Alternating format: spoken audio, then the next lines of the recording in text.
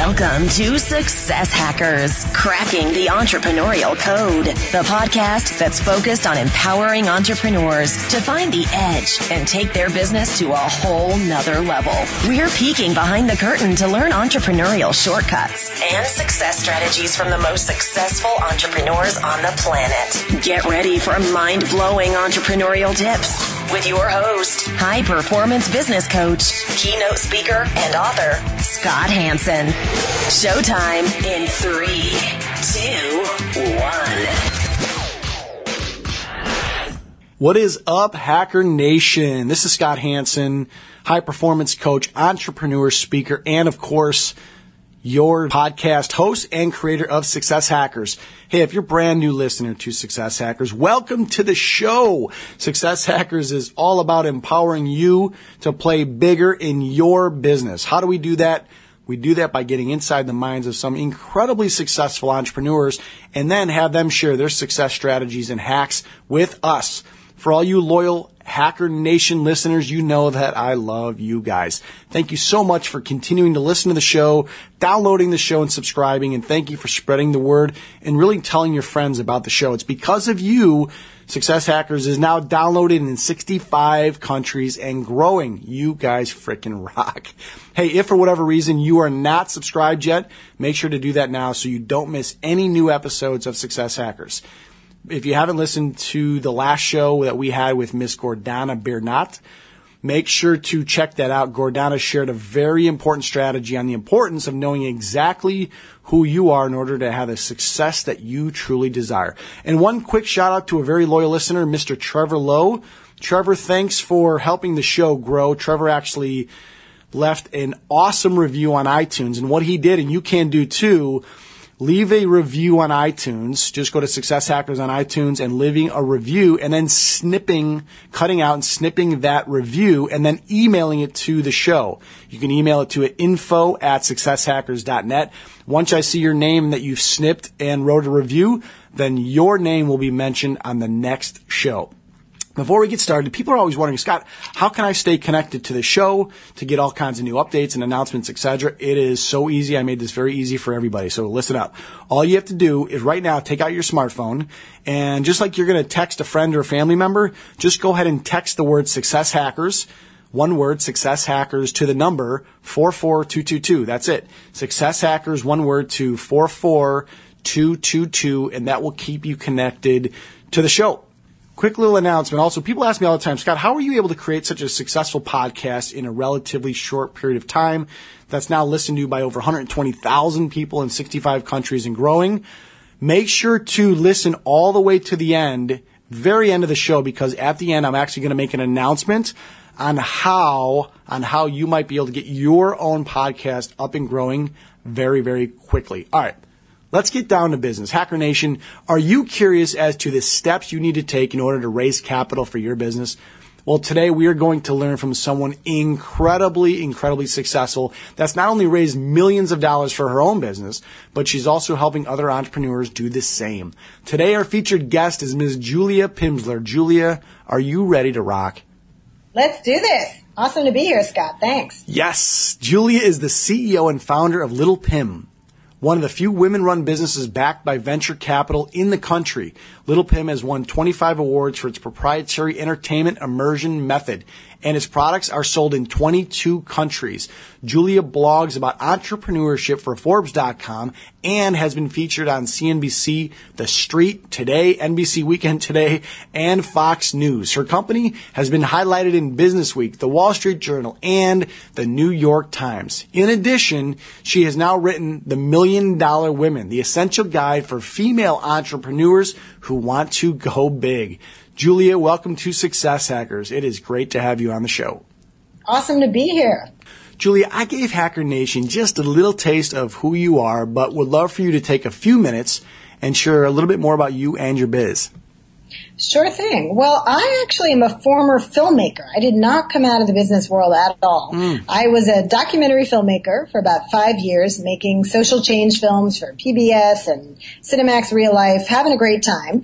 But then I decided to start a business in one of my loves, which is language teaching. I grew up the daughter of Dr. Paul Pimsler, who created the language teaching method, the Pimsleur method, that's been around for 50 years and has taught millions of people to speak a foreign language. And when my own son was born, I wanted him to learn French because I grew up bilingual in French, and I always thought that was just the best thing my parents ever did for me, that I could speak fluent French and English.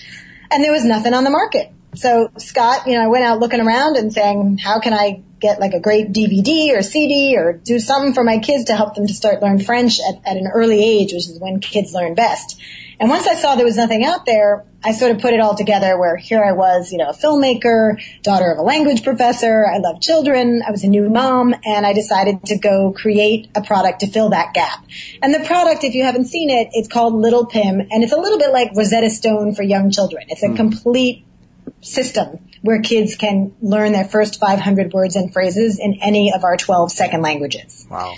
That is really, really awesome. To working on films, like you mentioned, to really seeing a need in the marketplace, because that's what you've seen growing up with your dad, and you wanted to sort of shift that a little bit, but stay on the same path and help your son. So I have to ask you, can you say just one sentence in French? Mais bien sûr, je peux parler pendant 20 minutes si tu veux. I don't know what that was, but it just sounds sexy. I didn't say anything insulting, don't worry. Okay, good.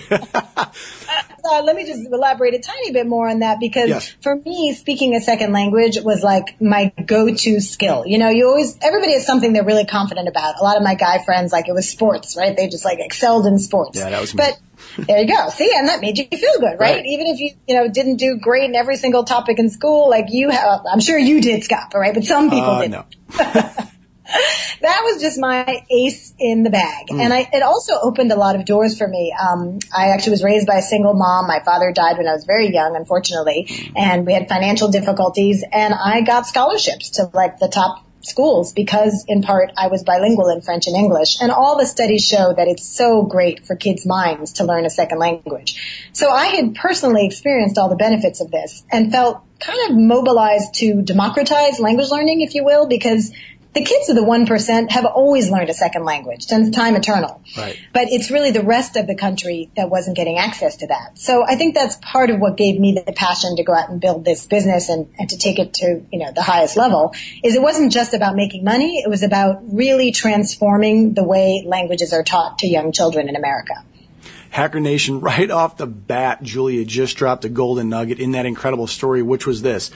A lot of times, me included earlier in my career, prior to doing what I'm doing now, I always wanted to follow the money. And ultimately, it left me sort of unsatisfied. And Julia just shared something that she went after a business, not with the intent of necessarily maybe even knowing she was creating a business per se, but creating a need in something that she had a massive passion for. And then the money, which we're going to talk about here in a minute, just sort of followed. Absolutely. Although, boy, there were some low lows along the way. Well, hold on to that, because we're going to talk about that in a minute. I'm sure we'll get there. I read that you want to help 1 million women achieve greater business success and the triple win of money, meaning, and mobility. Why are you so passionate, Julia, about helping women achieve greater business success? And if you can just kind of talk about what this money, meaning, and mobility really is. So the triple win is money, meaning, and mobility. And that's what going big with your business affords you, for men or women. But I'm pretty focused on women in my mission right now. And so the money part is the financial success. Of course, we want that. The meaning is doing work that we are incredibly passionate about and that touches us personally. And then the mobility is one of the most important pieces for women, because most women start their businesses in their mid-30s and most guys start them in their mid-20s. Well, women in their mid-30s, a lot of times they have partners, they have husbands, they have kids, they have aging parents. We're at the center of a lot of social networks that rely on us. So having that mobility where you can go pick up a kid from school or fly to see a parent who's having health problems is incredibly valuable. And that only comes in when you have a business that you've taken to the next level, where you have a senior team, where you've maybe raised the money you need so that you can build it out. And then you can get that triple win of money, meaning, and mobility. So along the way of building Little Pim, I wound up raising really every kind of money, friends and family, angel, venture capital, and we can come back to that later, but that's largely what allowed me to build a professional team, have incredible marketing, and build the company to be the international brand I wanted it to be. But to raise that money, I had to overcome so many hurdles, and I found out that only 4% of venture capital goes to women-run businesses. And look, for any entrepreneur, fundraising is intimidating. You know, you want to run your business. That's what you want to do. That's what you're passionate about. And all of a sudden you realize I have to go, present these pitches and make up financials and meet with people who are going to grill me. Like, this is going to suck. I'm going to hate this. Right? We all feel that way. Nobody gets up and says, I want to go fundraise. That's not the fun part. But when I found out there were these additional hurdles that only 4% of women were funded, it kind of made me mad, actually, Scott, and I was like, this is going to be twice as hard. But like most good entrepreneurs, I took that as a challenge, right? I was like, all right, I got to be in that 4%. I'm just going to have to be twice as good. So I spent about 9 months learning how to raise venture capital. I had already raised angel and friends and family, and that was, somewhat more manageable, but also those are the lower dollars, right? Now is going after a couple $1 million. And I took 9 months away from my 2 little boys who were both under the age of 4, away from my business, away from my family, away from everything to learn all these skills. And when I did raise that $2 million and kind of squeezed through the eye of the needle and got my business funded, and the very next year we practically doubled our sales, the injection of capital did all the things I hoped it would do. I looked back and said, I know why only 4% of women are getting funded. It's not that we're less competent. It's that we're not exposed to a lot of the skills that you need to be a fundraiser. And I wish that I'd had like a 1-day boot camp that could have taught me everything I needed to know instead of spending 9 months. So I decided to create that. And just as like a pay it forward project, I started it in my conference room on weekends. Basically, I got the final check from my business in January, and on February 23rd, I think it was, I ran my first boot camp in my conference room on a weekend, trained about 8 women to raise angel and venture capital. And then it just kind of snowballed from there. I've now been teaching for 3 years, and I've partnered up with Morgan Stanley, and I've trained about 60 women who've raised a collective $12 million. And that's just been incredibly gratifying to help women kind of avoid some of those pitfalls that I had to exert a lot more energy to get out of. Yeah, because when you think of raising money, right away, at least for me, the image of Wall Street, guys or gals, and mostly guys in $4,000 suits. That's right. They speak a different language, and you have this fear of, oh my God, little old me. What do I know about this thing called fundraising? And then even if I do raise the funds, what does that even mean? You see like the social network where, if you remember the movie about Facebook, whereas the guy basically got cut out of the whole deal basically because he wasn't there in the right room with the right documentation. You see these stacks of paper. What's maybe one thing right off the bat, Julia, that you can share with our listeners that they need to know in order to even start the process? The most important thing to know about fundraising is that a lot of the fear that we have around it comes from the not knowing. We don't quite know how it works. We don't know the vocabulary. When you watch, Silicon Alley, or you get involved in any kind of fundraising, you start hearing all these terms, liquidation preferences and discounts and tranches. And it's like, what does that even mean? So that's where a lot of the fear comes from, and why doing even a short boot camp, mine is in person, but I also created an online one that's for everyone. The in-person one is just for women, but I have an online one at juliapimsler.com that tons of men have taken. And it just demystifies the process. I like to talk about fundraising as a dance. I call it the fundraising dance, because the truth is there are very set steps involved. And if you don't know those steps, you're really not going to be successful. It's sort of like if you went to a dance and everyone was doing the salsa and you got out there and started square dancing, right? Like, how would that go down? There's a visual. But that's what happens. A lot of people, they get onto the dance floor. They haven't taken the time to find out what this dance is. And it is a very specific dance. I mean, VCs are looking at thousands of projects every year, sometimes, hundreds within a week. And they're looking for a very specific format of how you pitch, a certain number of slides, a certain way you present the problem and the solution. And you really can't go too far outside of those lines. Then you can be very creative about how you describe your company. And of course, there's so many unique things to you and your company, but you got to know that dance. Let's shift gears for just a minute. You are obviously a very accomplished author, accomplished business owner, fundraiser. You sit on the board for the EO, or Entrepreneurs Organization in New York. You write for prominent business media outlets. What's the difference between someone who has maybe great intentions to be a great leader or a great entrepreneur, but just can't seem to make it work, versus someone who's just had massive success. When you look back at your career, the people that you work with, what's that it factor or that differentiator? Well, I'm very motivated by helping other people. That's really what gets me up in the morning. You know, my favorite thing is when I hear from women I've coached who say, you know, I just closed that round and now we have, you know, $3 million and we're going to be able to go live with our, you know, website and scale up. And that's just the best thing for me. So I think working with others and also realizing that every great yes is defended by 1,000 small no's. And really embracing that. I'll tell you the best practice for that was just becoming a parent. Because before I had my first son, I was probably sitting on 4 different nonprofit boards. I was, you know, working really hard. I was traveling all over. I was just doing a million things, as many of us like to do. Right. And boy, when you have a baby, that is a big yes, right? Like you're now the mother of a human being. Right. And it's, you know, like their very sustenance depends on you. Like you can't go out in the evening. You got to run home and feed that kid, right? Like breastfeed, like from your body. It's pretty intense. So I think that was something that forced me to start saying a lot of no's. I dropped off a lot of boards. I became very focused. I said, you know, I want my son to have my full attention and him to be healthy and strong. And I think that started to build a muscle that I've continued to build in my business life where I'm very intentional about what my big yeses are. So I've been on the board for 4 years of the Entrepreneurs Organization, and I've played really active roles, communications chair. I'm the chair of the Accelerator program, which is for the business owners trying to get their businesses to $1 million in revenues. I've got 37 entrepreneurs I work with in that and 8 coaches and speakers that it's, you know, it's kind of its own little business on the side. So I said no to a lot of other things and I don't beat myself up about it. I find a lot of people who have intentions but then don't get all the way there. It's because they feel bad about saying no to things. And I think that's something if you can train yourself to just embrace your big yes and know that saying no is just part of getting to the big yes, it makes it a bit easier. You know, does that make sense? It completely does. And you're definitely not the first person to say that on the show. And it's fun. It's interesting how a lot of high performers who come on the show say the same thing. And I remember reading a quote from Warren Buffett who said, for every 100 great opportunities that are brought my way, I say no 99 times out of 100.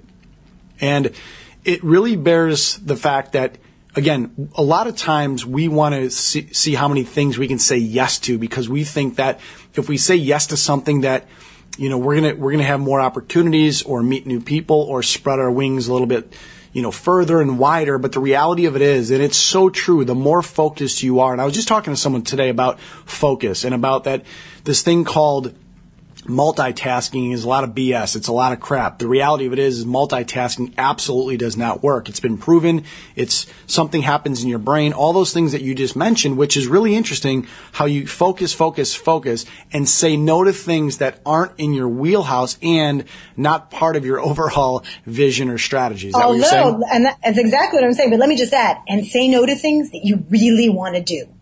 You really want to do them, and guess what? You'd be really good at them. And you still have to say no. And that's the kicker, right? That's the hard part, is saying, I'm saying no so that I can achieve this other great yes. I really want to sort of dive into a deeper segment we call the fail forward stage, because I believe it's really a game changer. And as you know specifically, and as I know, and a lot of our listeners know, that, you know, anxiety, pressure, the weight on our shoulders, reading into the future, not knowing what's out there, not knowing if we can make our bills, or not knowing if you're going to get the funding for your business, or whatever keeps you up at night. There's a difference between someone that fails and goes back to what they're doing, or fails and fails forward. Can you remember a specific time? We love our moments here, Julia. A specific time where you failed and you maybe almost thought about going back to whatever you were doing, but it was that one failure that you learned so much about yourself and it took you to the next level of success. I remember at one point I had prepared so long for this certain pitch. I had a pretty warm introduction. They were excited about it. I went in. I had my team there, you know, pulled them off of sales, pulled them off of everything else that we should have been doing that day to go pitch to this group of about 6 people. And the guy who pulled me in really liked it, but his boss was this like 60-year-old Israeli guy, and you could just tell by his body language from like about 5 minutes in that he was just not buying it. He was like, I don't even know why kids need to learn a second language, you know, like who's going to buy this? He was just not interested at all. It was so devastating.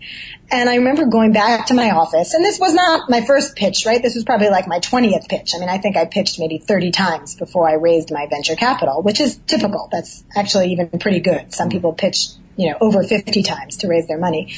And I walked into my office feeling so defeated, and I saw sitting there my head of sales and my head of marketing.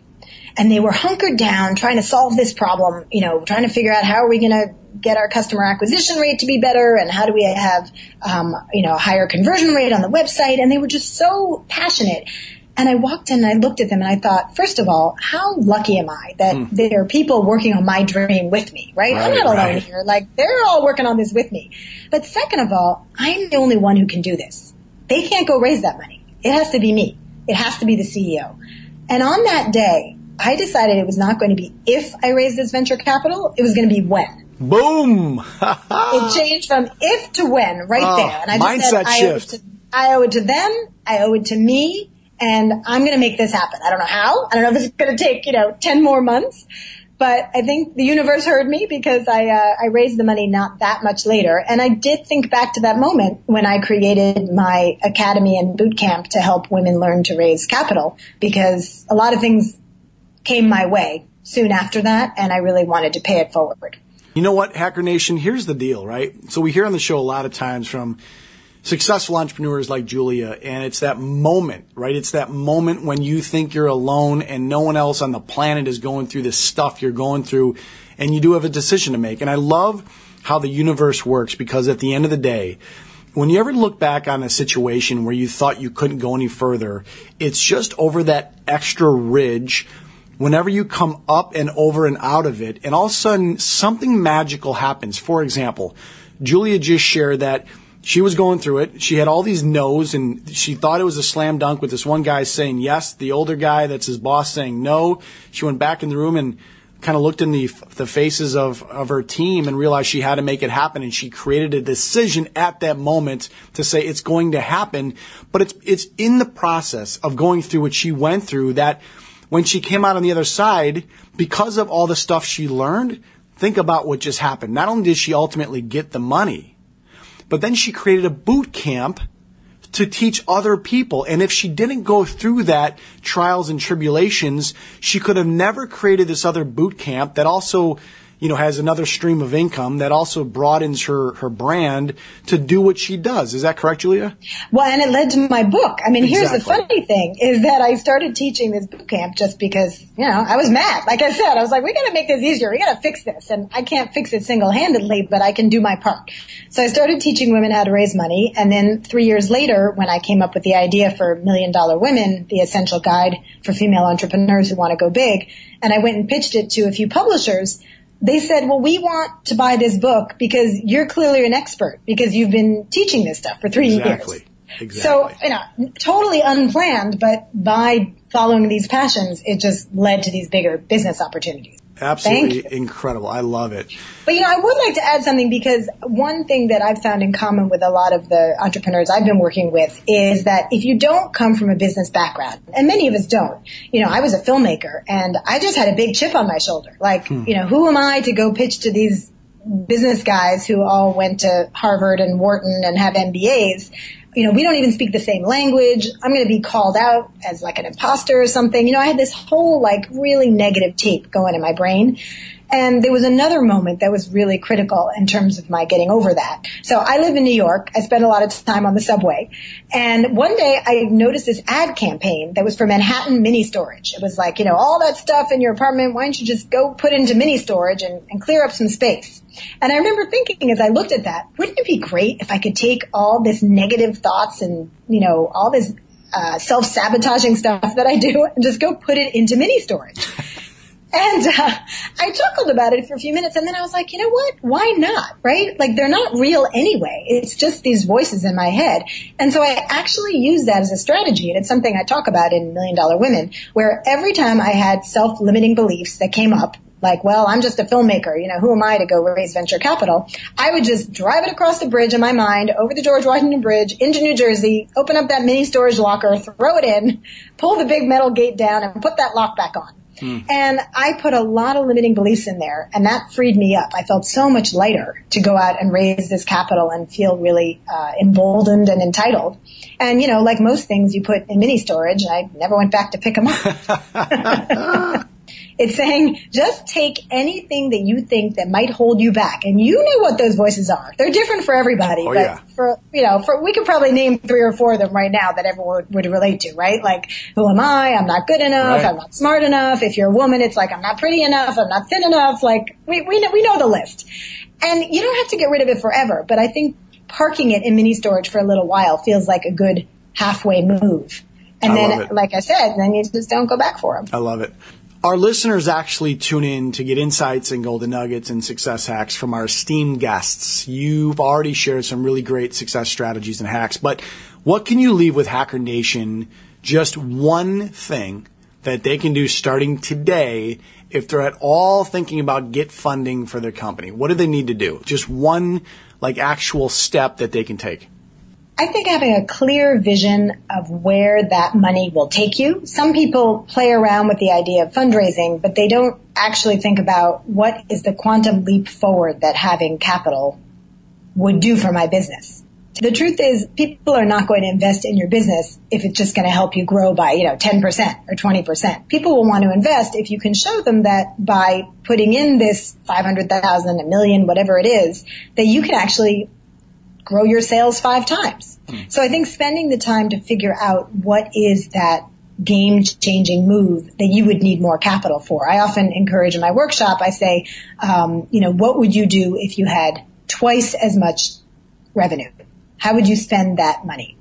And that frees people up to really dream big about, would they increase their marketing budget? Would they hire new staff? Would they create a different product? Would they take the whole business online?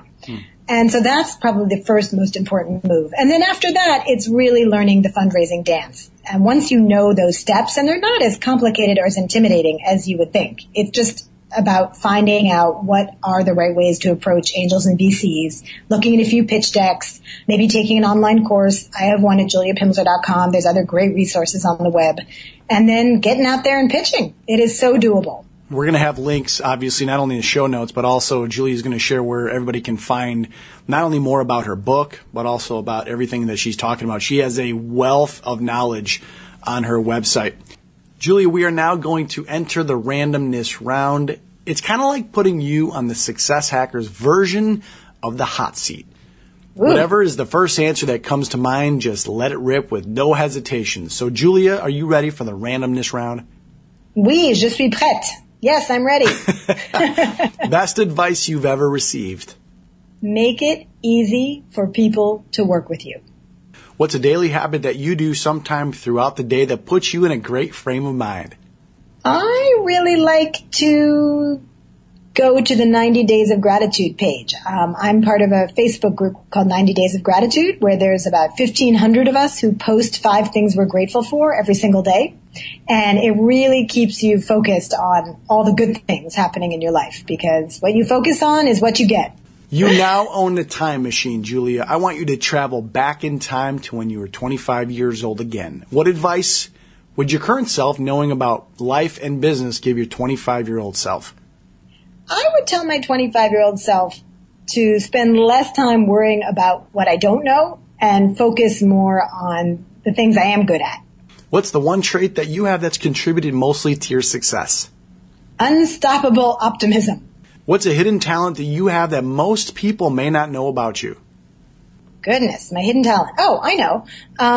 So I learned to scuba dive about 10 years ago, and I love scuba diving, and I'm pretty good at it. I'm PADI certified, and I'm actually heading out on a scuba diving trip at the end of December. I can't wait. Last question of the randomness round, Julia. Yes. When your life is near the end, what do you want your legacy to be? I want a lot of people who I've been around to realize if she can do it, I can do it.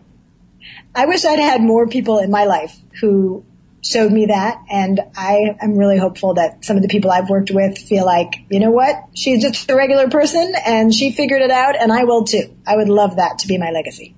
This has been incredible. Thank you, Julia, so much for your time and also sharing these incredible success strategies with Hacker Nation. Where can our listeners find out more about you and what you're up to and your business? Anyone who wants to learn more about fundraising or any of the things I talked about today, just go to juliapimsler.com and sign up on my homepage. I've got a blog and some online courses I'd love you to check out. Can they also check out where your book is as well?